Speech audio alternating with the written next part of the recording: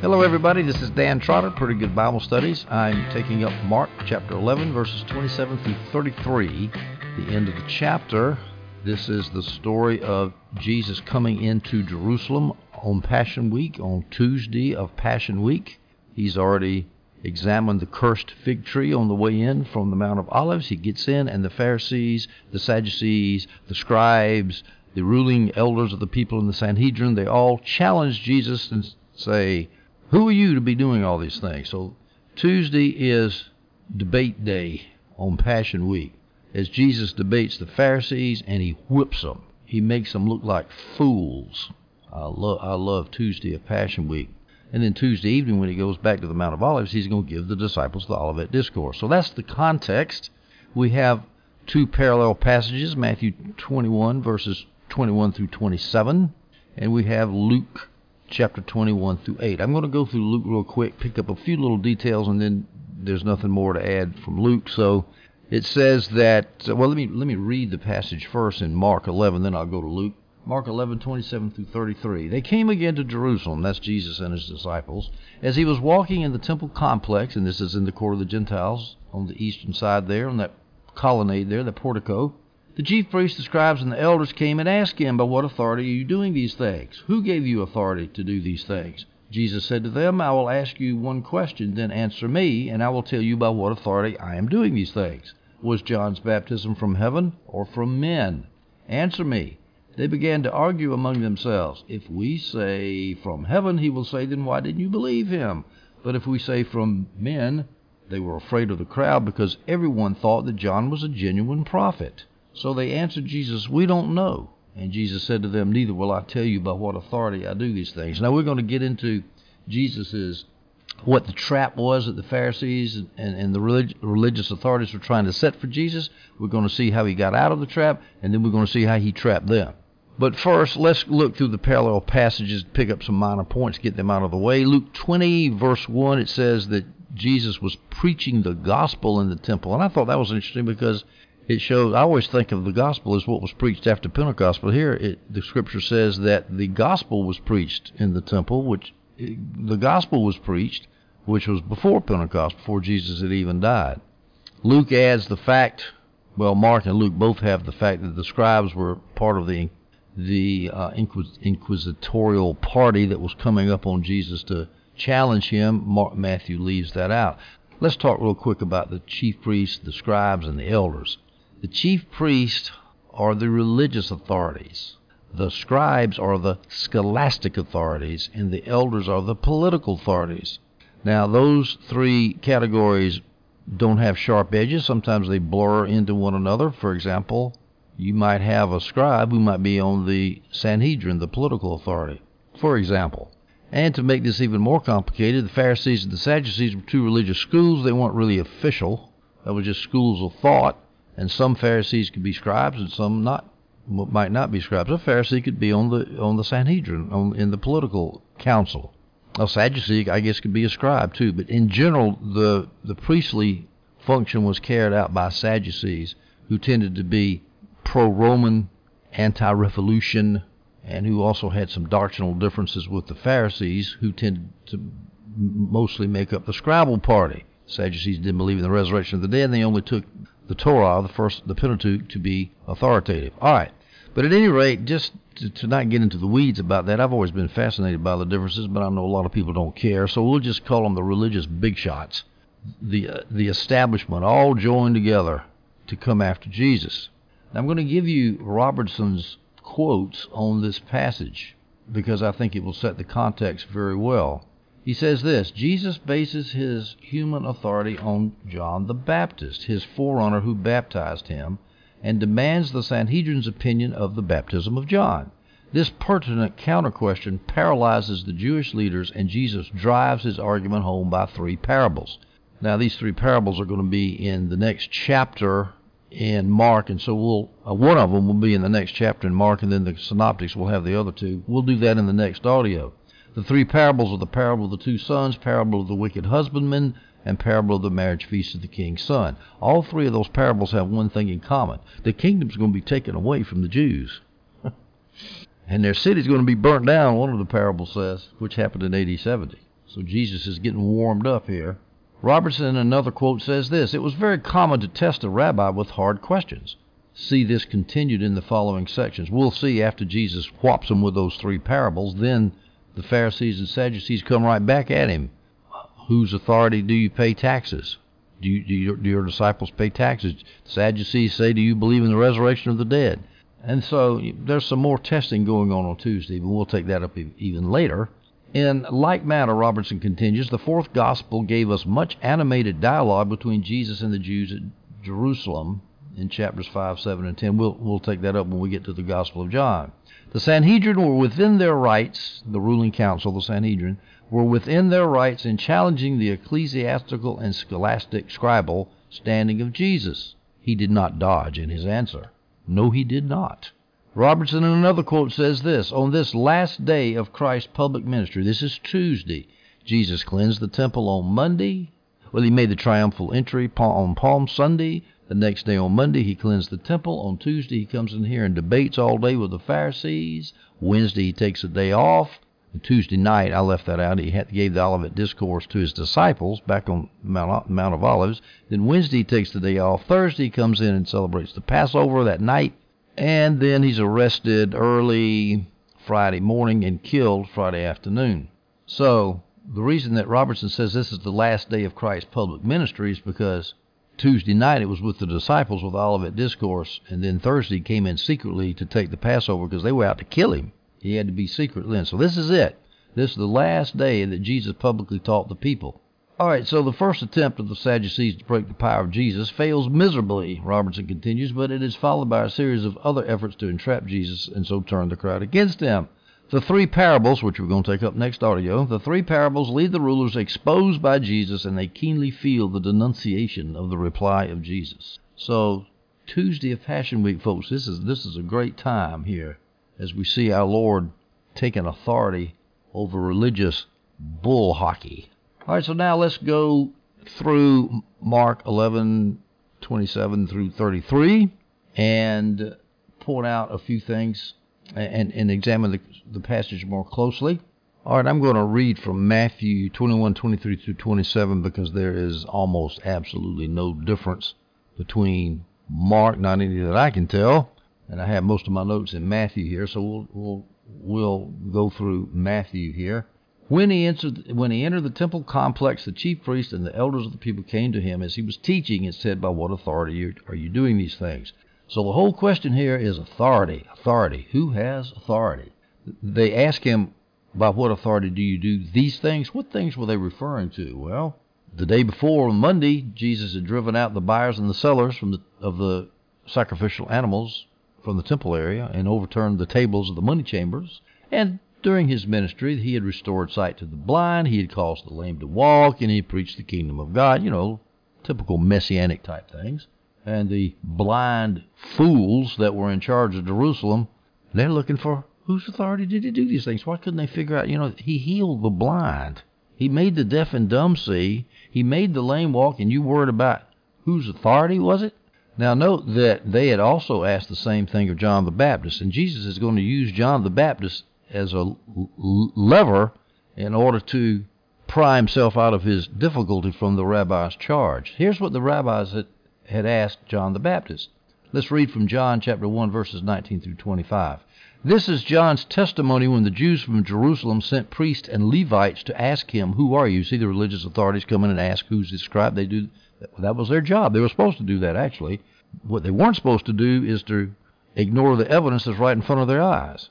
Verse 20, he, John the Baptist, did not refuse to answer, but he declared, I am not the Messiah. What then? They asked him. Are you Elijah? I am not, he said. Are you the prophet? That's Deuteronomy 18:15, the prophet predicted by Moses. Are you the prophet? No, he answered. Who are you then? They asked. We need to give an answer to those who sent us. So this is the typical interrogation that goes when you try to be a prophet or a rabbi, especially if you try to be the Messiah. You're going to get interrogated by the rabbis, but that was their job. We'll skip down to verse 24 in John 1. Now they had been sent from the Pharisees. So they asked him, why then do you baptize if you aren't the Messiah or Elijah or the prophet? So you see, question after question after question after question. So let's summarize the possible motives of the Jewish leaders. I I'm going to use an alliteration here. They were worried about their power, their profits, and their place. Power, profits, and place. They were worried about their authority, as I just said. They asked, by what authority do you do these things? Well, what if the people start giving authority to Jesus instead of them? Then they will no longer be the official interpreters of the law. They will not be the ones who will be running the temple. How about their profits? Well, he ran the money changers out of the temple, and the Sadducees were making some good shekels off of that trade, and he just destroyed it. But even worse than all of that is they're going to lose their place, because if Jesus ends up being a Messiah, he's going to start a political upheaval that's going to bring the Romans in, and they're going to take the authority away from the Sanhedrin. The Sanhedrin had the right to try all religious cases. They even had civil authority over all legal cases except for capital punishment. And even with capital punishment, there was one exception for that. I forgot what it was. But basically, they had a lot of authority from the Romans, and they were scared they were going to lose it. Power, profits, and place. I would submit to you that when you see a church struggle, that's what it's usually over. Who's in charge here? Instead of listening to the Bible, the scriptures, which shows that there was never one man in charge of a church. Never. I just heard of a story where a pastor just got himself a good book deal from InterVarsity Press, no less. And so he has to leave. His elders have to run his church. He comes back. He doesn't like the way they do things, so he fires them all, gets new leadership. Then one of the new elders talks to another elder about a problem in the church, not concerning the pastor, apparently. And so the pastor, in front of all the other elders, confronts this elder and says, "You talked about a problem of the church to another elder without consulting me." Power, power, power, power. Pastor popes. The evangelical church is rife with this kind of nonsense. That's why I refuse to join a denomination. I'm just sick of it. I'm sick of all the power plays. Well, that's what the Sadducees were up to. The Sanhedrin was up to, was power. They wanted to keep their power. And money, I don't need to even say anything about money in the evangelical church. I can't make an analogy with the Pharisees concerned about the Roman Empire. I can't do that with American church today, but I've said enough about that. Let's go now. Let's point out now that the Pharisees were not, the Pharisees and the Sanhedrin, the elders, the rulers of the people, the Sadducees, all these people, the religious big shots, they were not concerned with the truth. All they were concerned about was themselves, their power, their place, their profits. That's all they cared about. They didn't bother to examine the truth of the falsity of Jesus' doctrines. Did he quote the Old Testament scripture right? How about his miracles? Was there credible evidence that he actually did the miracles? Well, there was so much evidence they couldn't deny his miracles. So what did they say? Well, he did that from Beelzebul, from Satan. Total ignorance and stupidity and an evil heart. They knew they couldn't challenge Jesus on the truth of his doctrines, his teaching, or his miracles, because he'd already whipped them up on that. He'd already beat them that. So they accused him of doing miracles by the devil. When they did that, Jesus just says, "Oh, really? A kingdom divided against itself is going to fall? How can you be so stupid, Pharisees?" And he would shut them up with unanswerable questions. "How do you have authority to heal this man on the Sabbath?" And he says, "Hey, what's easier to say how do you have authority to say your sins are forgiven? You're committing blasphemy." And Jesus said, "What's easier to the man who's paralyzed? What's easier, to say your sins are forgiven or to rise up and walk?" And then he makes the man rise up and walk. He'd whipped the Pharisees. He had whipped the religious authorities pretty good already. So they had given up on challenging his teaching and challenging his miracles, challenging him on blasphemy. They had given up on saying that his teaching was blasphemous, or that his miracles didn't occur, or were done from the devil. They'd given up on that, so now they're going to accuse him of sedition. That's why they asked him that thing about paying taxes to Rome later on Tuesday. So first, before we get to that, though, let's talk about the nature of the trap they had set for Jesus by asking him about what authority do you do these things. If Jesus had said his authority was from God, they would accuse him of blasphemy. Now, I realize I just said they had given up on accusing him of blasphemy. I guess that was not exactly entirely accurate, because apparently it doesn't say so, but it's implied, or it's reasonable to assume that they were going to charge him immediately with blasphemy if he said his authority was from God. If Jesus had said his authority was from men, the leaders would say, "No, it's not, because we haven't given you the authority." So they thought they had him. They were going to go after the blasphemy idea again. They've already tried this on him before, previously in Jesus' ministry. They're going to try it again. Jesus really lays it on them because he says, well, okay, you're asking me about that. Let me ask you a similar thing. The baptism of John, where was it, from heaven or from men? And, of course, the trap he got them in, if they said it was from men, they would say, well, if they said John's baptist's authority from men, the people knew that John the Baptist was very popular, and they would turn on the crowd and on the Pharisees and the Sadducees, and they wouldn't have any power anymore. They wouldn't be able to stop Jesus. The crowd would get angry at the religious authorities. But if they said it was from God, then Jesus just said, well, why didn't you believe him? The Pharisees, of course, as we read in the passage here, I say the Pharisees, I mean the scribes, the Pharisees, the Sadducees, the political leaders, the religious big shots, they all realized the trap they were in because they discussed it amongst themselves and said, we damned if we do and damned if we don't. We can't go left, we can't go right. He's got us. So what did they say? We don't know. We don't know what authority was come from. What a cowardly cop-out. Note how completely unintimidated Jesus was by his enemies. He completely exposes their iniquity and their hypocrisy right here. And as a result, they redouble their desire to crucify him. Now, let's take a lesson from this.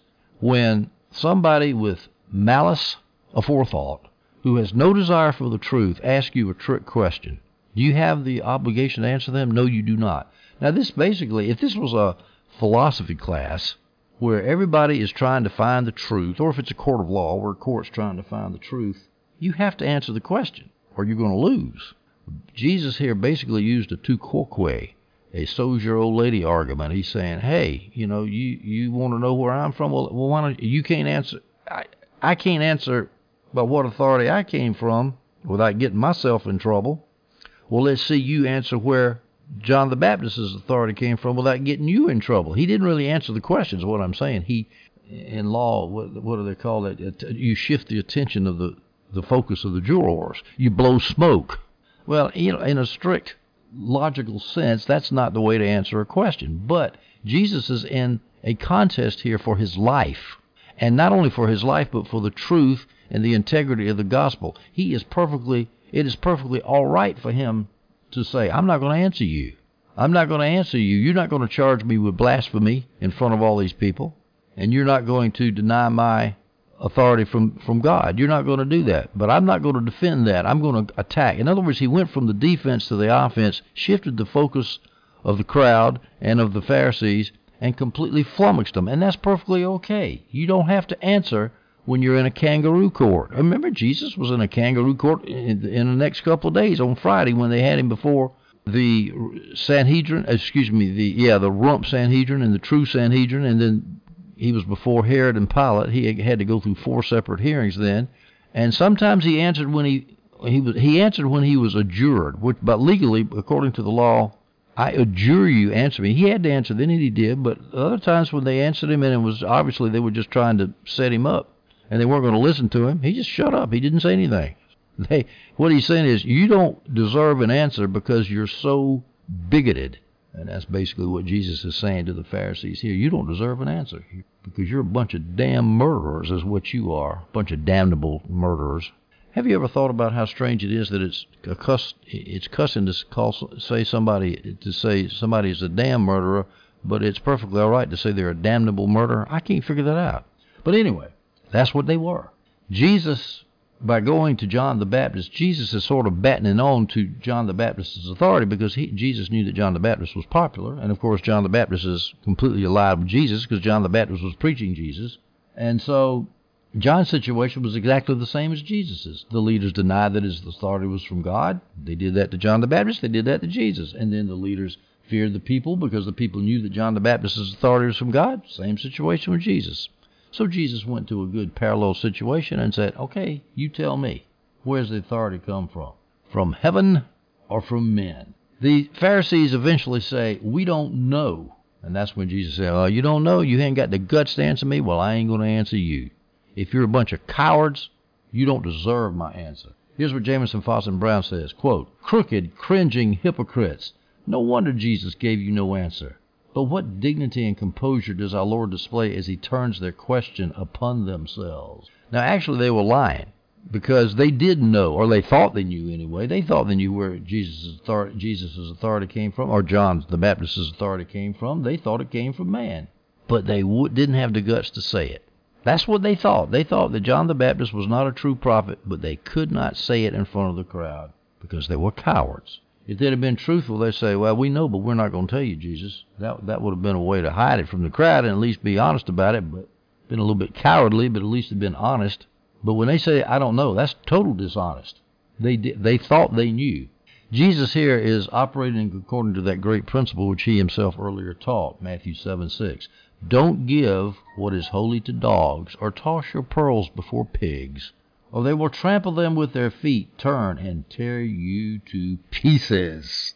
All right, that's it for the end of Matthew 11, verses 27 through 33. Jesus is challenged by the Pharisees and defends himself as a preface to giving three very anti-religious leadership parables he's going to give, and we're going to take up one of those in the next chapter of Mark chapter 12. I hope you enjoyed this audio.